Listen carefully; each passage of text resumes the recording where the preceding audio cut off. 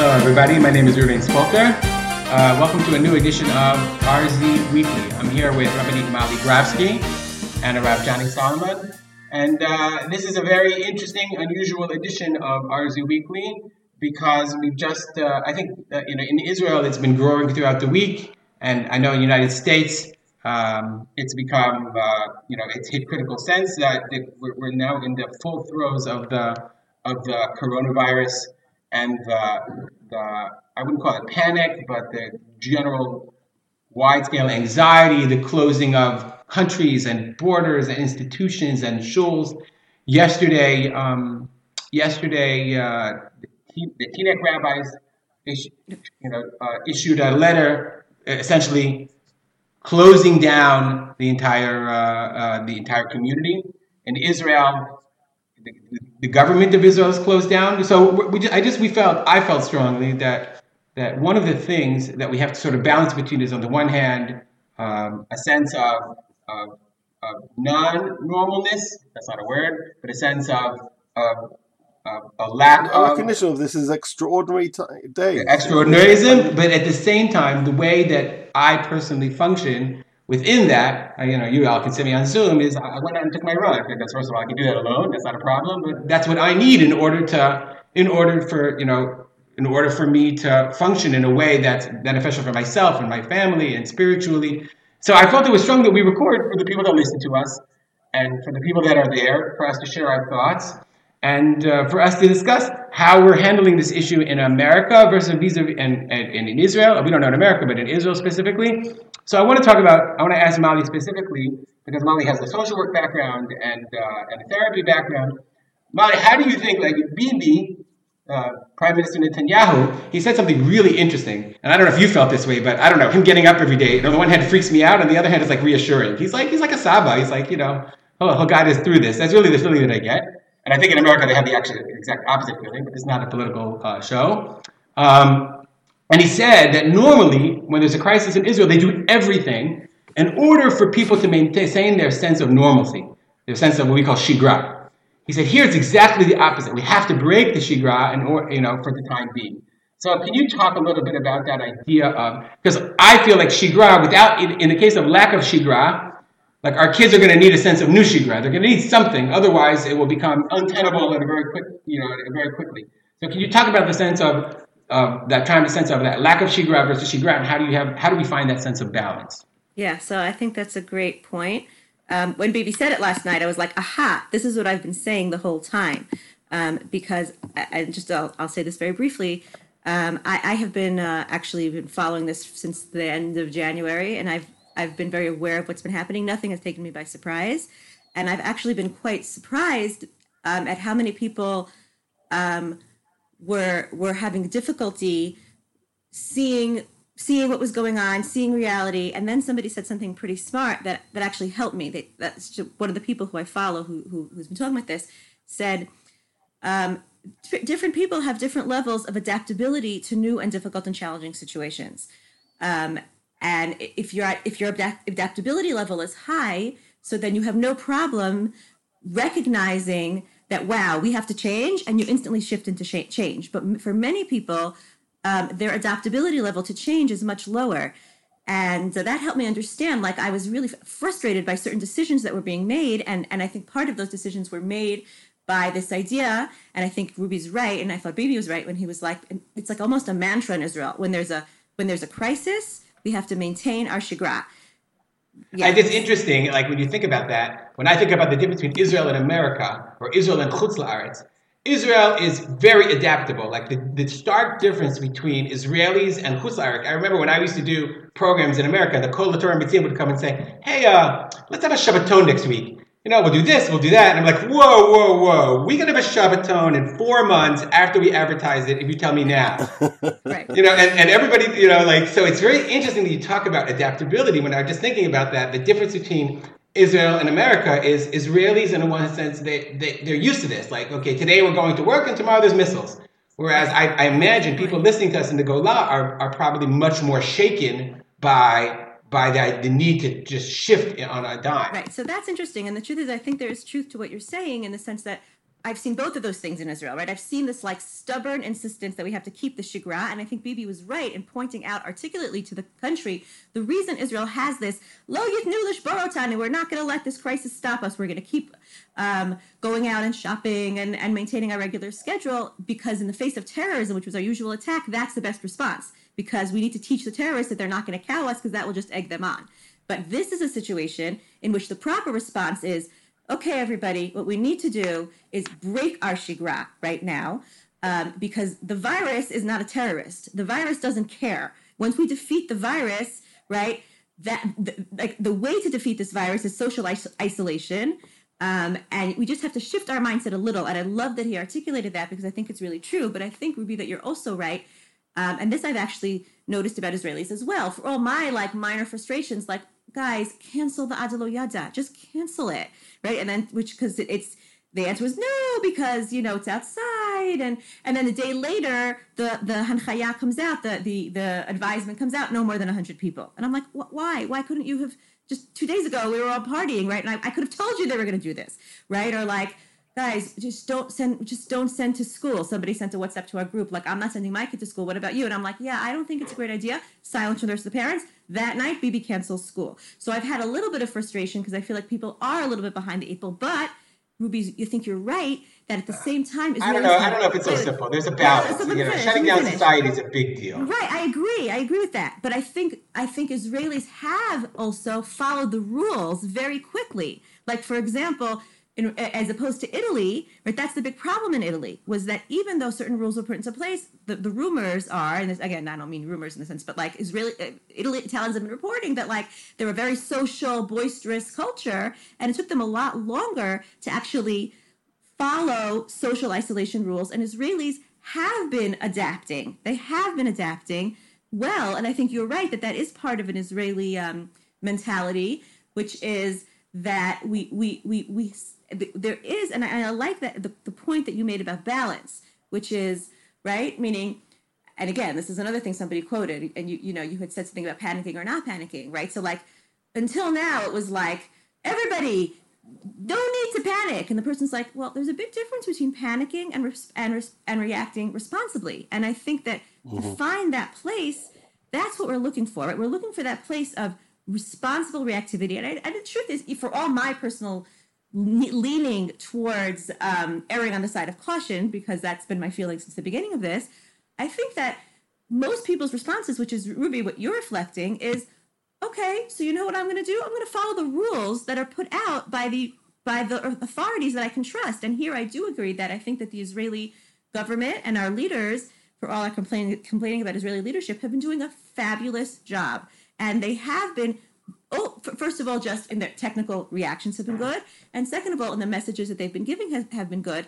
And so enabling people to find that place, which is like what Ruby said, like, okay, I'll follow the rules, but if I can take a run by myself, if that's still allowed, and I'm going to do that to help me with my own levels of resilience. And I think that it's really important for, again, if I would encourage, again, abundance of caution. I think social isolation is the way to go these days. I think those are the things that are going to flatten that curve, which is what we want to do. We can't stop this anymore. It's a pandemic. We want to flatten the curve. You know what curve I'm talking about? The curve is how many people get sick, right? Mm-hmm. We want to flatten the curve so that our medical system does not get overwhelmed, so that we have time to watch the data roll in and know how to most effectively treat. We want to slow everything down, and social isolation is the best way to slow everything down.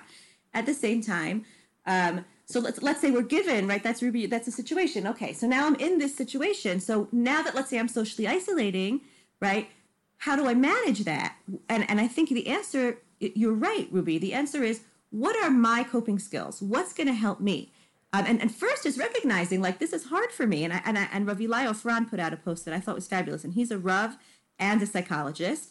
And he opened, I loved what he said. Hold on, I'm just going to find it. It'll take me 1 second. It's right here. Is that the one that you shared? Yeah, I just shared it with you guys, right? He started by saying, and I'm just going to translate as I read. He said, I don't know if I'm allowed to say this out loud, especially not in Israeli society, which has a certain, like, we're tough. Betach b'min shebo noladati, right? He's like, especially not as a male. Which means also not as a psychologist, Aval ani mefached. He's like, but I'm scared. And then he says, I'm even life scared, right? And he says, I know that I'm not supposed to be panic and I'm not supposed to be hysterical and everybody's sharing jokes, you know, and some people are even saying it's all exaggerated, but he also says, I'm realizing, right, underneath everything, that there's a real reason to be concerned, let's say, right? We're in a situation that is new and is unknown, which is objectively scary to people, not understood. We're not 100% sure how serious it's going to turn out. We're not sure how long it's going to go on. There's a lot of unclarity. And right, what do we know? That our kids are home, which for a lot of people is challenging, right? That the economy is under threat. That there's no medication that's for sure helpful, and there's no vaccine. All right, I happen to think that this kind of post and this kind of, I think it's not helpful. I think it's very unhelpful. That's a great point. And I happen to think that his spreading, that he is very scared. I'm not so sure that's a responsible thing to do. Okay, wait, because that's the kind of thing that's contagious. Okay, and I didn't see the post, and I'm sure the responses to him are like half are going to be great and half are going to be like you should have said that. It doesn't help. So my answer is we have to be realistic. Nothing he said there wasn't true, right? But the question is we all need to know how we best respond to crisis, right? And I think that's really where the answer comes. The answer comes in like, the reason I liked what he said was because the first thing he did was stop and publicly say, I'm getting in touch with what I'm feeling, right? And I'm okay with kind of like accepting what it is that I'm experiencing. And my experience for him was fear and concern. And that's legitimate and that's important. That's the first step, is to become in touch with like, wait. What's actually going on inside me? That's step one. Oh, right? That's 100% fine. But I don't necessarily think it's important to focus on all the things that you're scared about. That's because for you, that doesn't work, right? Meaning, so that's my next point, which is what you do is you stop and you say, wait a second, what am I experiencing? And you kind of let yourself feel it, accepting it, right? Yeah. With like, this is all mindfulness, right? It's like accept what you're feeling with kindness and validation, like the same way you would accept a friend's feelings. And then you ask yourself, okay, what do I need, right? What would be helpful for me right now? Molly, what I'm saying is not what do I need, but how is what I'm going to do going to affect other people? Bibi said it himself. We go into social isolation, not for ourselves, but for our parents and our grandparents. Correct. And so you have to ask yourself very strongly, if I post this on Facebook, is it going to help people or hurt people? About who should post what. I don't like when people post jokes because I think they're minimizing. So like, that's a larger conversation about like who gets to say what on social media and if what they say is wise or not. So I'm just saying something different, which is this is exactly the point, which is that like, you know, they talk about this a lot when you take students to Poland, right? You have to tell the students like people are going to react differently emotionally, and their emotional reactions are going to have different external responses. Some are going to make jokes, some are going to try to distract themselves, some are going to cry their eyes out, some are going to want to talk about it, some are going to not want to talk about it. And you need in a group, Ruby, because you're saying how we behave affects each other, to accept that everybody's responses are okay. You need to know what helps you, and you need to plug into what helps you, and you need to have respect for the emotional response of others. Obviously, given that everybody's within their behavior is behaving responsibly for the larger group, right? And take if you say, well, what's going to help me is to run through the town, even though I've been exposed. Well, too bad that you can't do. But no, I don't mean run through the town, on a run through. No, I know what you mean, but I'm saying you can't spread panic either. You can't do it. It's not responsible. You can't spread panic. And he should have edited. He should have written the same thing, but edited and cut out the second and third paragraphs. He should have. I don't agree, because I thought the second and third paragraphs were giving information. They weren't spreading panic, which is a good example of how you and I are different, right? Well, we don't. We have no idea what's going on. Nobody knows how it's going to end. That doesn't help. Everybody knows. True. That's all true. The question is, what do you do with that, right? So, like, I'm hearing from you, Ruby, that you're like, what I want to do with that is I don't want to think about that. I don't want to focus on that. I want to focus on what I can do right now. I want practical behaviors that I can engage in that maybe can make the world a better place, that can make the situation better for me and my family and for the people around me. That's a great response. That helps you, right? So great. 1 second.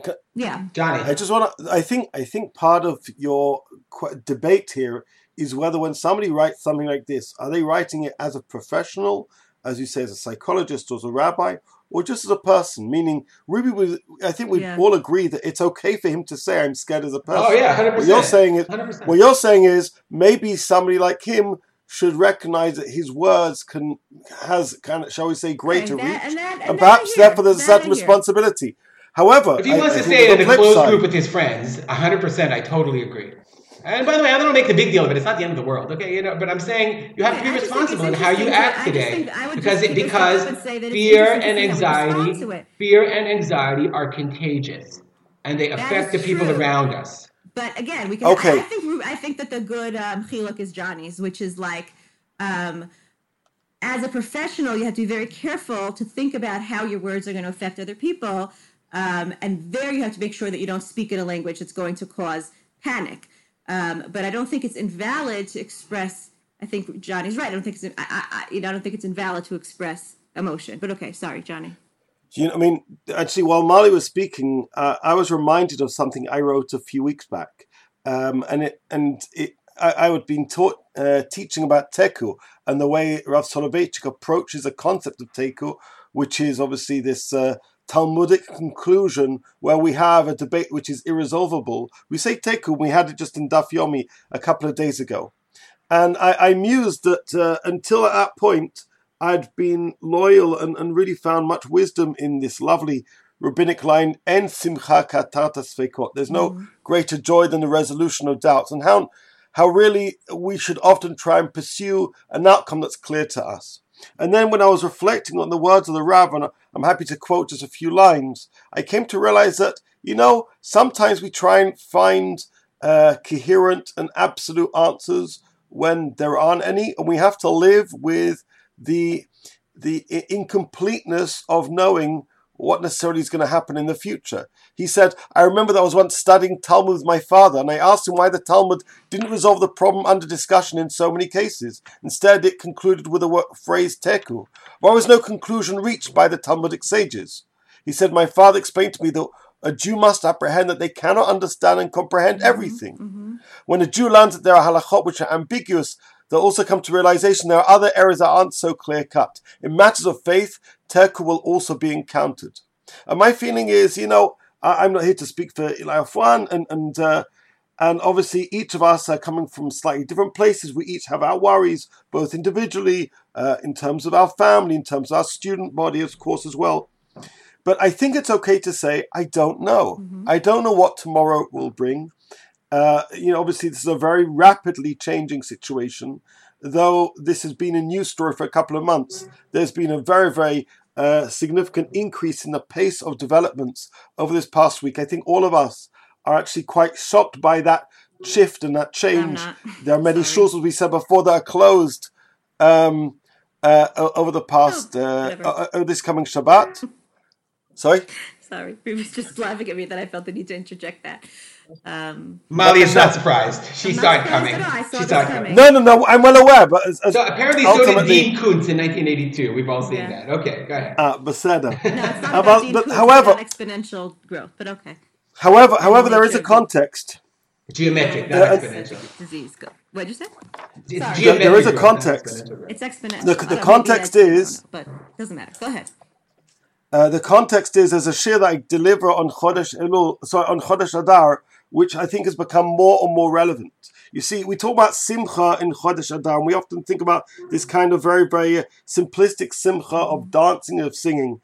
But the Gemara says in Tanit that what is the simcha that we have in Chodesh Adar, that we should choose to have sometimes our most worrisome court cases settled in Chodesh Adar. And this leads Rav Shlomo Zalman Auerbach, recorded by students, to say, this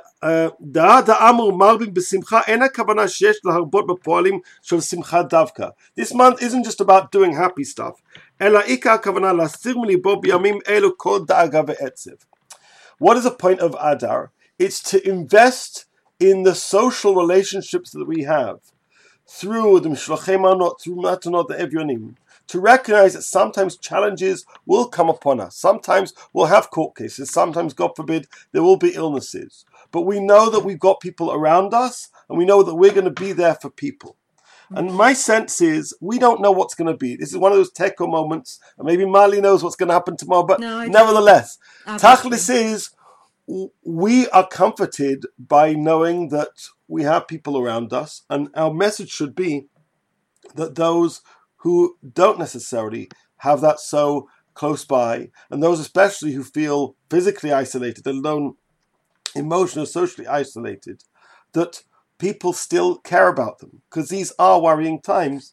And the message of Purim, which we only celebrated just a couple of days ago, I think is incredibly relevant. Maybe the parties of Purim weren't necessarily so well placed and having many people in one place, but the idea of saying that we want to look out for people, and as Rambam codifies in terms of Matanot Evyonim, especially those on the margins of society, that we need to tell them that we care about them. That's critically important. So I think that's, Johnny, that's a beautiful message. I think we tend also, like those of us who have families, when you hunker down with your family, then you're not alone. Whereas people who are single, people who are elderly, it's interesting because in the yeshuvim that we live in, there are very few of those single people. Whereas when you get into, cities and places like that, we have to be aware of it. I think we have to really give some thought to that. Johnny, you have something to add? Because I wanted to comment on something else. Is there something you wanted to add? No, please okay. Comment. So it's interesting. Molly wrote something interesting about how Israelis are listening to instructions. So first of all, I think of myself like as a rabbi. If I was a rabbi in America today, yes, they're consulting, but in Israel, in a sense, it's much easier because you have a government and you have for better or for worse, you have a Ministry of Health, and they tell you what you have to do. Whereas in America, all these communities, I'm asking myself, I wondered, when they closed down the shuls in Teaneck, did all of Teaneck shut down, or is it just the Jewish community? It must be much harder to make decisions when you're acting as an independent community as opposed to a moatzah, and then you have a municipality, and they're making decisions for you, and there's a whole hierarchy. So that's something that I'm thinking about, and I'm far identifying with Jewish leadership and trying to make those decisions. That's a very hard thing to do. But I was thinking about why is it in Israel that people are listening to decisions? Because Israelis are not always known for, listening. So I wrote a piece about this. Interesting, we've all been on the plane where the stewardess says, welcome to Ben Gurion Airport. Please remain in your seat until the airplane has come to a full and complete stop. And of course, what happens? All the Israelis get up, and all the Anglos sit down. Stay seated until the airplane comes to a complete stop. So Israelis are not known for always listening to instructions, but here they are. So I wrote, I think, it's interesting. I thought about Esther and how Esther did not reveal her identity to Achashverosh when she was told to. It says, Lo yigida Esther et amma vet b'lodeta, ki Mordechai tziva aleha asher lo tagid. Mordechai commanded her not to tell, and he didn't really tell her why. And it's not clear whether she knew why or whether she didn't know why. But in the end, and it says that Achashverosh clearly brought great pressure upon her. Later on it's in Perek Bet. It says ubikabetz betulot shenit. When they brought in the betulot the second time. Once did Rabbi Dan say, well, why do you think they brought in the betulot the second time? Because he said, listen, I'll get another. You either do what I want to know who you are, or I'll find another queen. And it still says, nonetheless, it says, En Esther mageret moladeta ve'et ama kasher tziva ala Mordechai. She still wouldn't reveal her identity. Okay, ve'et ma'amar Mordechai Esther osa. Kasher hayta be'omna ito, like she was when she was omen, when she was omen. But amen, omenut is a sense of a trust. There's a sense of connection and trust. And I think when you're living here, it's something that's very difficult to convey. But there's that sense of we're all in this together. That there's a sense of mutual responsibility. For the same reason that Savta will go to you on the grocery store and say, "Oh, your kid is throwing up. Take care of that," or whatever. There's that sense of mutual care, mutual trust, and there isn't like one big family kind of thing. And when Bibi says it's Saba and Savta and it's your father, he is consciously raising this specter of being a family. And I think that sense of amnaito is something that you feel very strongly here. And me personally, I find it very reassuring that it's not strangers and it's not other people. It's all of us together. And I think that's one reason why you see Israelis listened, whereas in other countries where they don't have that sense of community and sense of trust in one another, they're not as successful in, how do you say it, lowering the curve, as it were. Molly, you wanted to say something. Yeah, no, I just wanted to tell Johnny that I totally agreed with what he said. He said it very beautifully. I actually used your article on Simcha. I've started incorporating it into my teaching on Megillat Esther.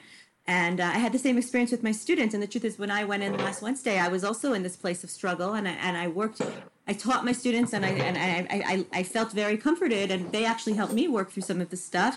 And what I came to with them, let's say, is exactly what you articulated, which is the ability to hold, basically, I'll just say it in a simplistic way, which is, and this is from Stephen Covey, he talks about having a larger circle, which is our circle of concern, and then a smaller circle, which is our circle of control and our circle of influence. And he says wisdom is knowing, right, what's in which circle, right? And if something's in your circle of concern but not your circle of influence, then wisdom is letting that go, like holding the awareness that you're concerned about it, but stop trying to control the uncontrollable. Right? You let it go. I don't know what's going to be in 3 weeks. I can't control what's going to be in 3 weeks. So I can accept the concern, but I let it go. And I think for in terms of the message of Purim, it's that message that, like, and again, Purim is the perfect chag for that, because it's the hester and it's the uncertainty and it's the smoke and the mirrors and the masks. I don't know, but I do. For those of us who have faith, I do there have a place to rely on God and have this sense of faith that. And I like Johnny's article, because Johnny's article is that sense of faith doesn't mean that I know that everything's going to turn out the way I want it to. But it is a sense that, like, I'm not in control, but I have the freedom to let it go, because I feel like there is something or someone else that is in control over there, right? I can give it up to God or to the master of the universe or to whatever, however you envision that place where you can, like, let go of the things that you can't let go. And again, for my students, that's very much an Amuna kind of a lesson, but then at the same time, it's like, okay, once I've let go of that stuff, what's in the circle of control? What can I do, right? Which is kind of what you were saying, Johnny. It's like, and for you, the answer, and I think for many of us, I think it's a great answer, is, well, how can I be of service, right, to myself and to others? And I think the point about the social isolation is an important one. I think we've seen it on social media, and interestingly, I've seen it not only from Orthodox people who are, let's say, in single communities, but non-religious or non-Jewish people who live alone, who are concerned about the social isolation. And I think that we talk a lot about social media and the negatives. Here's a way in which social media can be a real positive. And I think I've seen some very nice posts about, replacing physical contact with emotional contact, with emotional connection. And I think that's something that's really valuable. And I agree with Ruby. I think the reasons that Israelis have followed the order. Wait, let me just add, Molly. It's not. Yeah. I feel social media is not enough. Last night, my son got off the phone and he's like, I had a friend in Bidud and I called him. We talked for half an hour. Meaning social media should be the avenue to say, are you in isolation? Yes. I didn't give me your number. Right. Correct. I didn't mean social media. I meant, not non-physical ways of connecting 100%. That you can still use while you're isolated physically. 100%. Right? So 100%. Absolutely phone calls and whatever it is. So again, I think Israelis are responding well, but for the reasons we said. I think they do trust their leadership. And I agree with you. I was very moved, actually. I had to go in for a physical therapy appointment, and the physical therapist said to me, and this is last Sunday, before everything went, as extreme as it did. She said, yes, this is going to be big, but this is, and it was before Purim. She said, this is what we have to do. She said, what's the message? And she said, this is fighting Amalek, because Amalek attacks the weak, right? And we can't be the people who say, it's not me, it's not my problem, I'm not in the demographic. We have to care for the weak, right? We have to care for the elderly. We have to care for the immunocompromised. Good part there, physical therapist. It was awesome. I was like, I'm just going to say that all Purim. Like, I think that's an amazing, amazing part. But I think that really is our strength. And I love what Bibi said last night, right? Where he like brought it down to nuts and bolts. He's like, usually when your kids are home, you call Savta. Don't call Savta, right? He's like, now your job is to protect Savta. Right? Now it's the teenagers, big kids that should be watching the little kids, right? And the sense of like the reason that we're in it, the reason he's giving us to social distance is to protect others and to protect each other.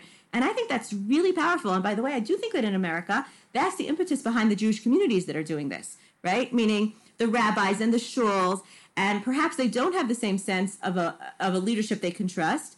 I don't know. Maybe they do, maybe they don't, in terms of like the government or the larger officials. But therefore, they're taking. I just mean like they're not as interconnected as it is here. Here, you have a. It's right, very but connected. I'm saying therefore they're doing it in their communities. right? Right. Therefore, it's their shuls, it's their smaller communities, and that's part. I think that is like a one of the Israeli-American divides, where that's in Israel we have a sense of national community, which also has minor subsets. In America, a lot of the times the communities are these communal groups, right? And I think that's where and that I think is shining in America. I think they're doing a terrific job. I think that the rabbinic authorities there. By the way, and this is the last point I'll make, which is that I really do think that, like, as Ruby said in the beginning, yeah, I'll just finish up, Johnny. Rabbis are in a tremendously difficult situation right now, right? As Johnny said, things change almost hourly, and they have to make halachic decisions and communal decisions that have emotional consequences. And I think overall, I'm really impressed with the rabbinic leadership, both here and in the States. Their quick responses, their sensitive responses, the level of responsibility that they're taking, right, for physical safety, but also seriousness about how do we continue our social connections and also our religious lives in this environment. And I think it's really impressive, and I've been quite moved by that. I want to add another point, which I think bears mentioning. I think that there's also anxiety, not just physical anxiety, but now everyone is entering a certain kind of, and not everyone, most people are entering a certain kind of economic anxiety. Sure. You know, like the stock market, for one. There are many people who are atzmaiyim, who work on their own, who own small businesses associated with the tourist industry, tour guides, speakers.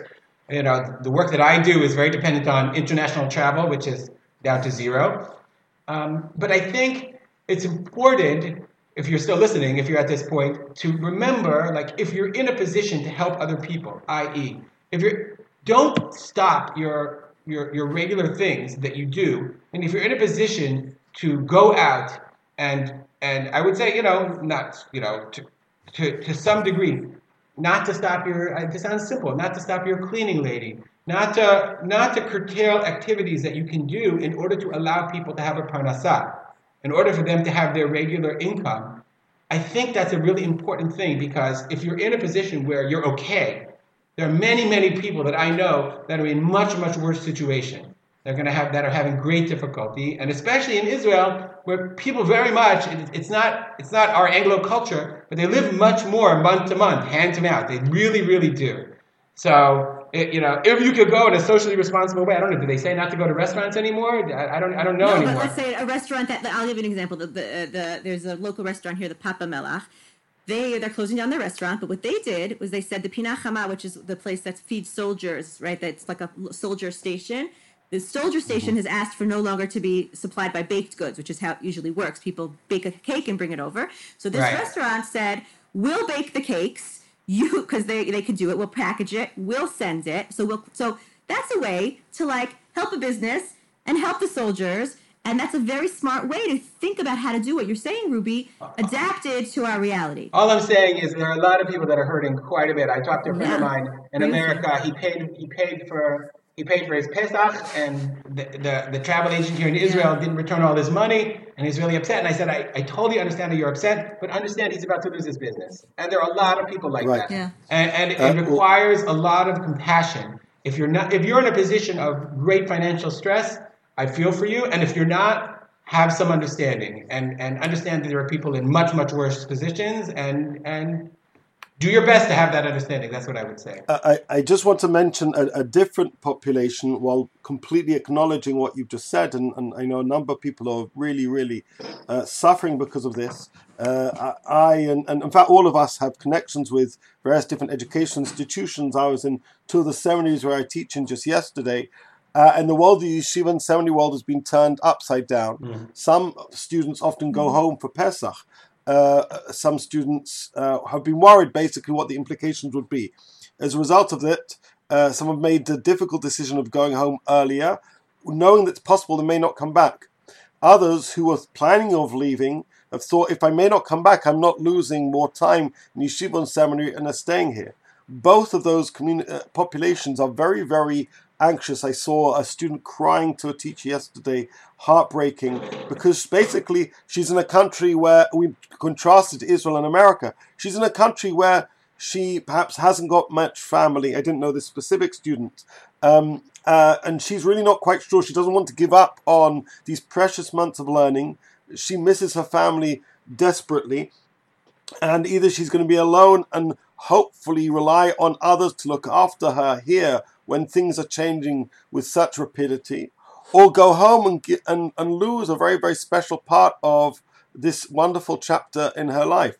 So I taught a class of about a third of the amount of students who should have been in class yesterday. A third have already flown back. A third were right then working to travel in the next day or so. And the other third were present, and I recorded my class and sent it through to them. But the uncertainty when you're 18, 19-year-old, you mentioned people who aren't married, who haven't got children, those who are single, those who are divorcees, those who are widows, those who are older. But there's also younger students who are here in Israel feeling like foreigners and not quite sure what's the right thing to do, what's a safe thing to do. And before we started recording, we were discussing whether for them to stay, maybe others need to take responsibility for them if they have to be in isolation, which is a really, really huge commitment, which some people are reluctant to do. So we need to be empathetic to those who are suffering financially. We need to be empathetic for people who are either back home when they plan to be here, or here when now a lot of their friends may well be leaving. There's a real unease. Johnny, it's so interesting that you mentioned that. You just talking about it, it brings me back to 1991. I was in, I don't know if you guys were here. Yeah, I was here during the Gulf War, and I remember it. Mm-hmm. I remember it like it was yesterday, and I was in Shalavim, and actually at that time the yeshiva was very, very strongly encouraging us to stay in solidarity with Israel, and the gas mask and the whole thing, and I decided to stay. And most of our classmates decided, the vast majority of us decided to stay. And for me, it was a seminal experience in my formation, my personality, my connection to the land of Israel. I don't think these are the same. I actually don't think these are the same instances. And it's a very gut-wrenching thing for a young person. I think your point is quite well taken. I think it makes sense for them to be at home. I really do. But at the same time, it's very painful to know that they probably won't come back for the rest of the year. And God willing, the solution should be that they all should come back for Shana Bet when everything comes down. It sounds flippant, but I'm not being flippant. I think that's if they miss their time, they should take another semester. Okay, but Ruby, there you go back to being sensitive. Some people have economic issues with that. 100%. You're right. Absolutely right. I'm sensitive to that. 100%. I want to say one other thing about that, which is that I'm having the same experience as Johnny, and I also, Ruby, flipped back to that year. And actually, for me, it was a great lesson in growth and in empathy because during that year, I also chose to stay, and I didn't understand students who left at the time. And again, I don't think it's the same situation, and you can maybe make distinctions, but like, I was like, how could you leave? How could a person leave? And here I am now, much older, advising my students from a different perspective, having learned, I hope, gained some wisdom. And again, every student in their own situation, but there are a lot of students that I'm saying just go home. It's fine. You're miserable, you're stressed, you're anxious, and you're tense. Do not allow a guilt trip that, oh my gosh, if you can't focus because you're so anxious, it's fine, right? And I'm giving them permission to go home because, meaning, not that I'm giving them permission, but emotional permission to go home and to not feel bad about that. And it actually helped me. I was like, wow, that just opens another crack in my heart to have empathy, right? And I'm open to, I'm able to almost retroactively open up an empathetic sliver of my heart that maybe I didn't have in 1991 when I was young and 18 and idealistic and didn't understand why people were going home. And now I'm in a totally different place, and really I'll have a lot more empathy for that. If you can't focus and you're so concerned and your brain is again, the prefrontal cortex, which is where the emotional reasoning is and the language processing and the ability to think is not online because you're panicking, you need to get yourself safe, emotionally safe. So I would say one big difference is that this is a global thing. And see, what I was thinking about this morning, then in that time, it was really the Gulf War and Israel. And the sense of, if you remember, there was a news report about a YU flight coming to Israel in solidarity. It's not the same exact thing. I'm just saying, for me personally, it's very, very much different. Then the guilt trip was about, how could you leave us? Zionism, exactly. I'm just saying, for me, I have... I don't know if you could know this by podcast. I can tend to move to the quick because I have strong opinions. I have to fight against my desire to be judgmental, and that's a piece that's my part of my avoda. And so anything that helps me a little bit open up, maybe I was a little too quick to like draw judgmental conclusions or like, you know, even have thoughts about people's choices. It's always healthy, I think, to like, again, like break your heart open a little bit, let in a little bit more of the light of empathy into those cracks in your heart. I just think that's just it's just even if you gross. think they think disgusting jokes are funny. Yes. We're not going there. Yes. And we can talk this more, but yes, even if I disagree with your take on, you know, whether something's appropriate or not, I can open my heart and be like, it doesn't mean you're a bad person, and you're I do want to mention, and this is because this is a topic of my dissertation, about the impact of smartphones on the yeshiva and seminary experience. Because when we were all in yeshiva and seminary, those institutions, what is known as a total institution. Basically, you were shut off, you were disconnected from what was going on really around you. You may have heard the news, you may have called home once a week, but that was how things are. Now, with cell phones, it doesn't really matter whether it's a smartphone or not, but basically with the possibility of perpetual contact, you are more aware of what's going on around you. Yeshiva and seminary, no matter where you are, isn't a total institution. And obviously, there are pros. It's good to keep in contact with people outside. Obviously, there are cons, and in my dissertation, I explore the subtlety of that topic. But nevertheless, if you're an 18, 19-year-old young man or young woman, you are completely, acutely aware of what's going on at home and what's going on around you here. And that contrast is always on your mind. Now, that's on a regular basis. Here in these difficult days, the contrast, I think, is even more particularly resonant.